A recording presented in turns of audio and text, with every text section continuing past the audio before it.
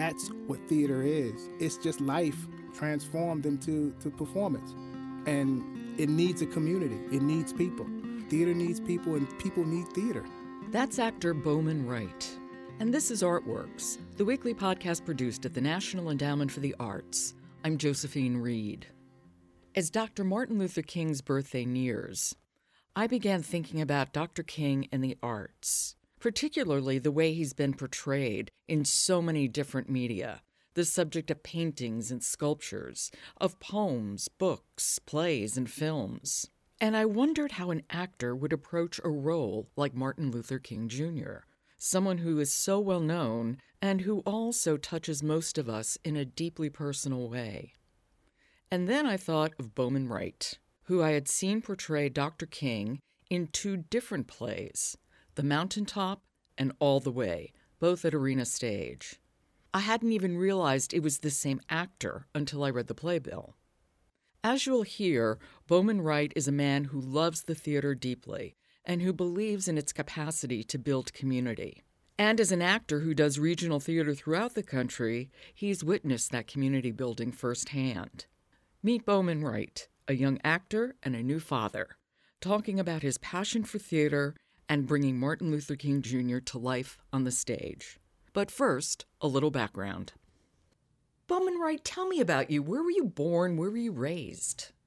Well, I was raised in Newark, New Jersey, in the inner city area. My dad's from South Carolina, so I got a lot of Southern roots in me. And I spent a lot of time down in South Carolina, Newberry, South Carolina. My parents both are ministers. My father's used to be a preacher. My mom's a evangelist, minister. So there was, I would imagine, music in your house when you were growing up. A lot of it. My father actually used to have a band. He used to sing. And my mom was a singer, but she sung like with my father a little bit, but mostly in church. Now, what first drew you to theater? Funny thing about it, I think I've always wanted to do entertainment since I was a kid. I knew that. At first, I wanted to be a singer. I was crazy over Boyz II Men, so I wanted to have a group, and I wanted to sing like Boyz II Men, so I used to always try to get guys together. And I got to high school, and I was trying to get a group together, and there's this one guy in the group that can really sing. I mean, he was like Luther Vandross kind of singing, and I said, I got to get him. So he made a deal with me. He said, well, you join the drama team, because they was having some trouble getting people to join, and I'll join the group. So that's what I did. I joined the drama team. Long story short, a year goes by. I wound up leaving the group and staying with the drama team. And what really started to draw me to drama was the fact that I learned that I can actually be a force in teaching somebody empathy. Wait, say more about empathy. Well, I mean, I used to always say, when I was a kid that, if people can just feel what other people's feeling, then maybe they won't be quick to judge other people. And then I realized, I said, wait a minute, with this acting thing, you do kind of teach history.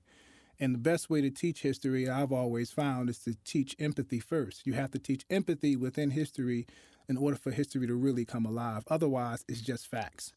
If you can't empathize, you don't go to the theater, you don't go to films. I mean, that's part of the whole pull. Yes. I just went to go see Fences a couple days ago. That was my first big play that I did. Like, I had my first big equity contract. I played Corey. And so the play means a lot to me. But it's a play that everybody can empathize with because it's such a family-driven play. Also, it's one of those plays where you can actually watch a family deal with situations that everybody deals with. And you can empathize with it. It didn't matter if you were Islamic or Christian or black or white or Japanese. It didn't matter what nationality you were. You can empathize with a man trying to take care of his kids, or a woman trying to be the backbone of the household, or a kid that has dreams that's bigger than himself. You can always empathize with that. You can empathize with people not feeling like they have achieved the things that they wanted to achieve in life. But it's scary sometimes because in TV and film, sometimes we don't talk about people anymore. While they're hurt or while they're broken, it's so action-driven rather than being something that can make people think, make people actually have conversations. You've done 4 plays by August Wilson. You've done Joe Turner's Come and Gone, as you said, Fences, you played Corey, The Piano Lesson, and King Hedley. Mm-hmm. Yeah. he wrote a 10-play cycle, one play for each decade of the 20th century. So as an actor, what was it like for you going through American history with August Wilson? I'll tell you something about August, in my opinion. I think he's just an amazing writer, an amazing person. He has a way of seeing the world. Yeah, remember that movie Tap with Gregory Hines? Right, Gregory Hines, the great tap dancer. Yes, and Gregory says, they said, how do you come up with stuff? And he said, because it's all around me. So he goes outside and they're listening to cars go by and they hear the potholes get hit by something, and you hear the tapping, you hear the music within the street. The funny thing is, that's August Wilson plays. It's exactly the same thing. It's the people. It's the people talking. It's the cars moving. It's the things that's going on under the atmosphere, what people are feeling and don't say and want to say. And that's what theater is. It's just life transformed into performance. I saw you as King Hedley at Arena Stage, and I really loved your performance of this complicated figure. And I was also struck by the way August Wilson really looked at the 1980s and what happened to the Black community during that time. Yeah. I remember when we did King Hedley, one of the things that everybody was pulling up was about the 80s and what the 80s felt like. Even though I was a baby, there was a feeling in the air that once drugs got heavy into the neighborhoods started to come down. And the neighborhood started to get more violent. And what King Hedley kind of talks about is that one of the things was that we had lost the identity of neighborhood, of taking care of each other. It became dog eats dog. You can empathize with King in the sense that he's saying this man is trying to be all he can be. He's trying to be good, but nothing is giving him a chance to be good. He's kind of stuck in the corner. And he's trying to get out that corner. He wants to be heard. I think that's what most of August Wilson characters are saying in a lot of ways. We need to be heard. We need to be spoken to.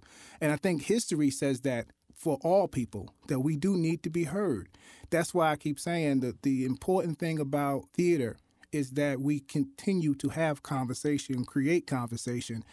Theater helps me to feel like I can do something about that. It helps me think that I can actually be a person who you can empathize with, that I can teach you about new people that you haven't thought about, that I can teach you about Dr. King, that I can teach you about characters from August Wilson plays, that I can teach you about players from Shakespeare, that I can teach you about these people, that you can see a different side rather than seeing your own side to it. And maybe you'll be able to have a conversation with that person that you're seeing on stage, and hopefully with me even. So it sounds like you're saying when you choose a play, it's very important that you choose something that imparts knowledge to the audience, that teaches. Well, yes. I think anybody will tell you in any profession, you don't really want to do anything that you don't have a thing for, because especially with theater, because you spend 2 months repeating the same stuff, and you're living the same stuff for 2 months, at least 2 months. Sometimes if you're on Broadway, it's longer than that. Now, I ain't gonna lie to you. You do things for taking care of your baby and taking care of your family. Everything has I'll call a level of how do I choose my roles. A lot of times it's the writing. I think the play is important. Sometimes it's about working with a particular director who inspires me, a particular group of people who inspire me. Sometimes it's pure business. And then sometimes it's about education, like how can I learn from it? Who can I teach with it? Sometimes when you do a show like Mountaintop and they ask you to do it again, and that's written by Katori Hall, but they ask you to do it again, and it's it's going to be in front of a lot of young people. And that's a play about Dr. King, his last night alive. Yes, that's inspiring enough to say, what, if I do my best, maybe I'll touch a few of them out here in this audience. Maybe a few of them will want to read more about Dr. King and what he was trying to say, or read it, or just read more about history, read more about that time. And maybe they'll see that history only repeats itself if you don't actually know it. And I'm not saying facts. Anybody can know facts, but you have to know history. You have to say, how can I put myself in these shoes? How can I empathize with what these people were going through in the 50s, 60s, and 70s, and 80s, and stuff like that, 90s even, so you don't repeat that, so you don't teach your kids to repeat that. Well, since we're talking about Dr. King and the Mountaintop, Katori Hall's play, a play, in fact, you've done twice. How did you approach an iconic figure like Dr. King, who's so familiar to all of us? Oh, wow. One of the things I did was read a lot. I think I read more on Dr. King when I first tried to portray him than I did ever before. The director that first directed me in it, his name was Robert O'Hara. He came to me and he said, listen, I want you to think about the man. I don't want you to think about the icon. So, you have to kind of get what has been taught to you out of your head about Dr. King. So I said, well, let me read some of his philosophy. So I sat back and I read a few books on him. I watched a bunch of documentaries. I did all of that. But then I started to think about some of the things that he was saying. And we like to make Dr. King a saint. But the fact is, he was just a man. And one of the things he always said is that I'm not a good man, but I want to be a good man. And he knew that everybody had flaws, including himself. And he was trying to overcome his flaws in his sermons. So when you watch that play, Mountaintop, you're watching a real person, not an icon. You're watching a man who has his demons and still wants to do good. Everybody has that ability to do good. Everybody has a chance to do something good, even if they have some rocky moments in their lives and they're not perfect. So that's what I learned from him. I learned a lot from him. I told my wife, every time I have a rocky moment in life, somehow Dr. King shows up in my life, whether he shows up, somebody want me to play Dr. King, or I'm sitting in the house and all of a sudden this documentary come on, it's Dr. King, he got something to say. So you didn't attempt to mimic his voice at all. I mean, his voice is so distinctive. And I guess you and Robert O'Hara discussed it and just said, no, we're not going to go that route.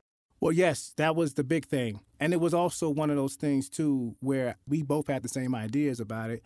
But one of the things is I felt like to truly honor Dr. King, he don't want me to sound like him. He don't want me to mimic him. What he want me to do, if he want me to do anything, he want me to tell the truth. He want me to go on stage and he want me to be me because everybody has a Dr. King in them. Everybody has a heroic figure in them. And the only way to really do that, the only way to really play a man is to be a man. And you have to be your own man. And in being your own man, I felt like that would be more effective to an audience rather than me trying to mimic him. I didn't want to do a PBS special on him. I wanted to actually affect people in a way that made them think outside the box, not just think about what Dr. King did, but actually what they can do. And I looked out that back window and saw such blessed peace descended into chaos. Don't they know you can't be marching down the street, bust in the store windows, and then go get you a free color television?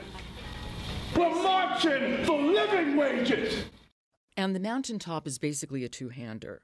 It takes place at the Lorraine Motel the night before the assassination and imagines an encounter between Dr. King and a maid named Kamei. What were the rehearsals like? Because this is a play that demands so much from the two actors on that stage.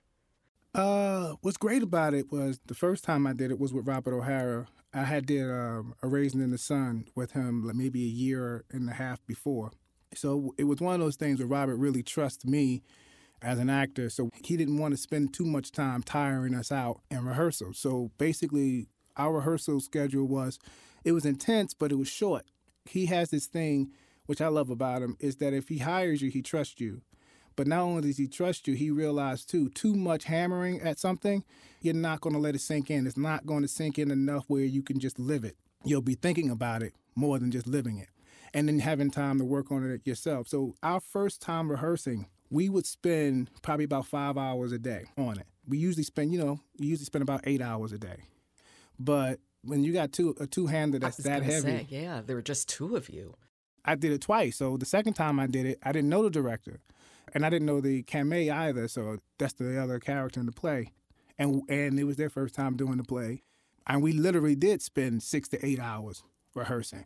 Now, one wasn't better than the other. It was just one took more time because they needed to figure out stuff, and I needed to figure out how to work with them, and we needed to figure it out. We had a great time. We really had a great show here in Philadelphia, actually. It was at the People's Light Theater.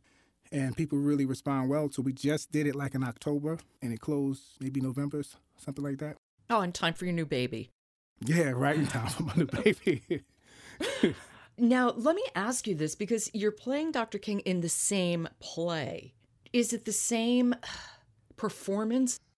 See, that's the beauty about acting. And it's also the beauty about theater. Both performances was very different. In fact, in this one here in Philadelphia, I think we inspired a lot of people. I mean, and it was so intimate. My cameo was so different from the last cameo that it brought different things out of me. And all of a sudden, you know, I'm working different and I'm thinking different because I have to think different because I'm with a different person and each night is new. But this particular one, I actually felt like I became a better actor because of it. And it was some kind of acting that I've been trying to do for a long time. It's amazing, though. You learn more because you can live it more. So therefore, I'm not thinking about what I was thinking about 4 or 5 years ago when I played Dr. King. Yeah. Now I'm more settled into him. I'm not going, am I good or not? I don't have to make sure that I know the words, making sure that I'm saying the right stuff. I don't got to do that. All I got to do is just sit in it. And it's different, and things come out different. And I'm different from 4 or 5 years ago. I've grown a lot as a person. So, yes, it's very different playing a character twice. I did it with Raising in the Sun, too, and I realized how different I was when I played Walter Lee again. You know, and I was like, wow, it feels different.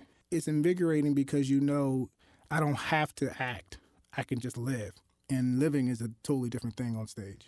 Okay, we're going to do it one more time because you played Dr. King in the play All the Way. It's a play about LBJ, but King is such a pivotal character in that play. How did you get into the character of Dr. King in this production? Oh, wow. You know what was great about that? I'm glad you brought that up. What was great is that I had excuse my language. I had a great LBJ, an amazing LBJ. Jack Willis.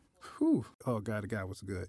We had a great cast, and I had a great guy to play Abernathy, Craig Wallace. He's just an amazing guy. But it was great because I got to work with him, and it's me and him and the guys. We would get together after rehearsals, during rehearsals, and we'd be talking, and we'd be learning about things and learning new things. So it was kind of getting into Dr. King as an organization rather than man and just in his hotel room dealing with his own thoughts. One of the things I learned about Dr. King is that most of the time when he did speeches, especially at important times, that he would call 10, 15 friends that he trusted, and he would talk to them about an issue.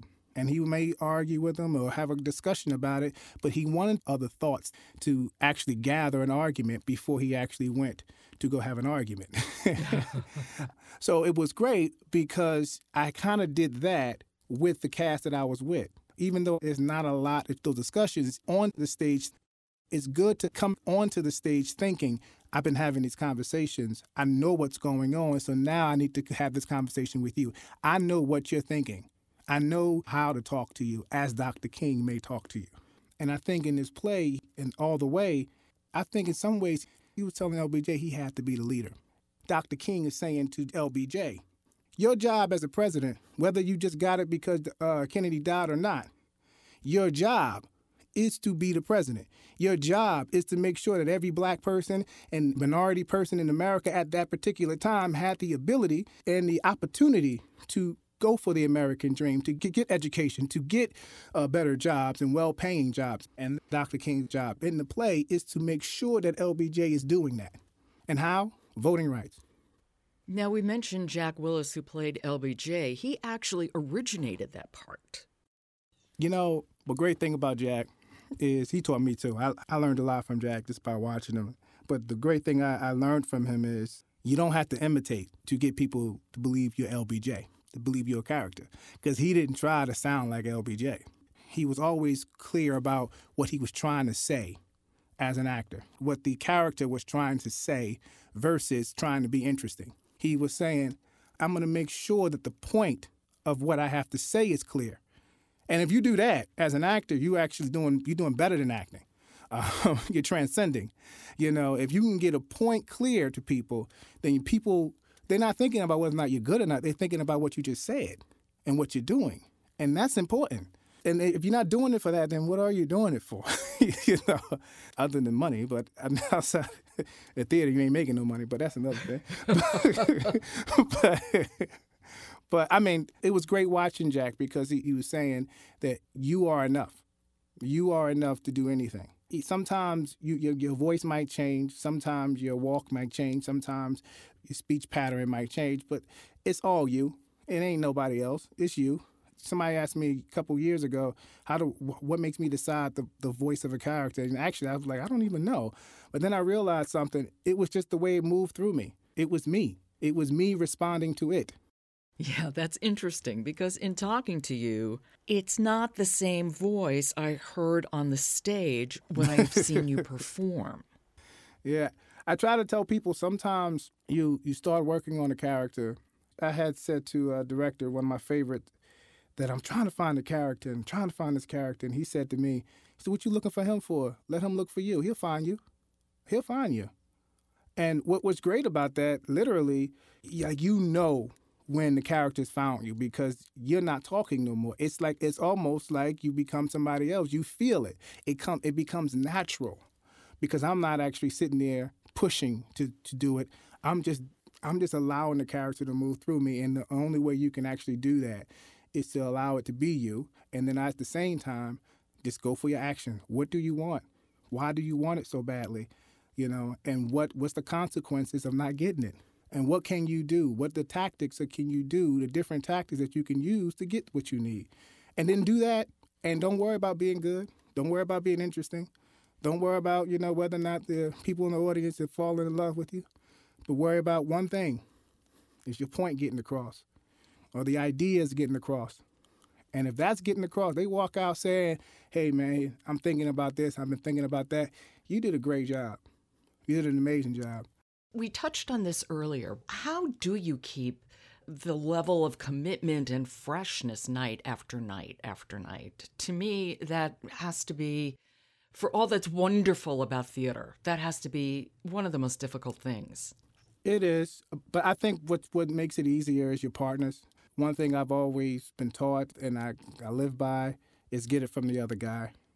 Because that night, I'm doing the scene with, Joe, I guess. I'm just going to use Joe. Yeah. And I'm doing the scene with Joe, and Joe needs something else that night. He don't need the same thing he needed the night before. I can see that I'm not really getting through to Joe in the same way that I did the night before. So now I have to listen. I'm listening to Joe. That's the important thing. If I'm listening to Joe, it's not going to be the same.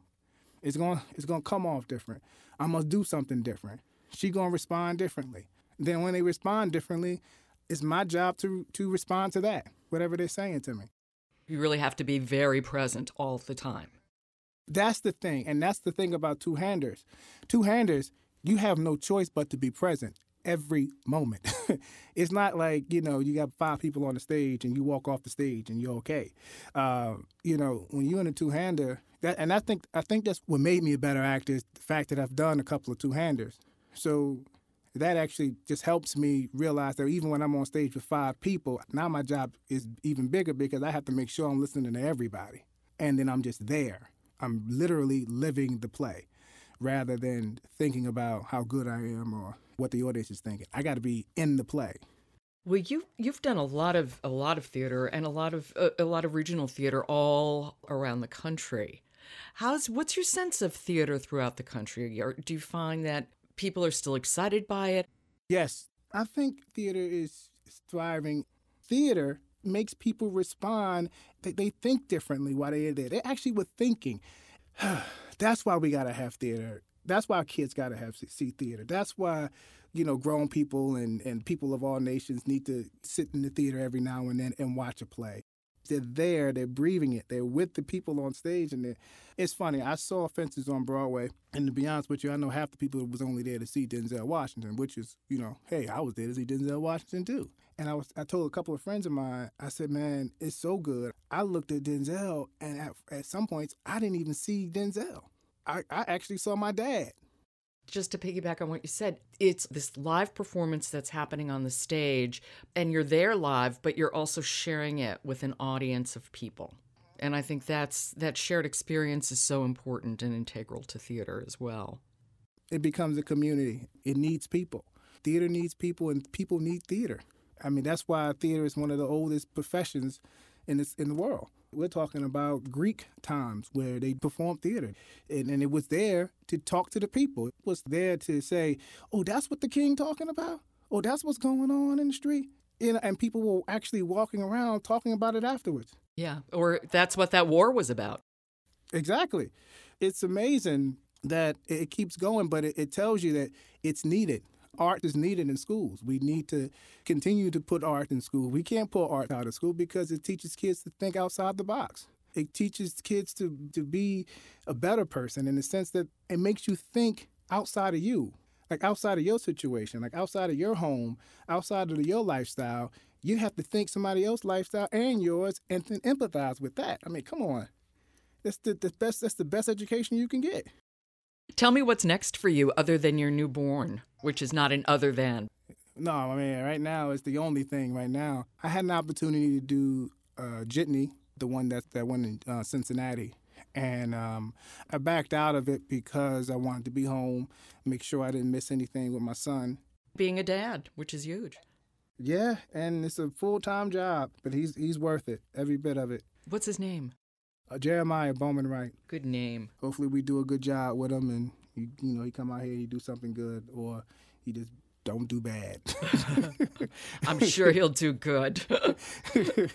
Bowman, thank you so much for giving me your time. I really appreciate it. Well, thank you. Thank you for having me, and I really appreciate it. That's actor Bowman Wright.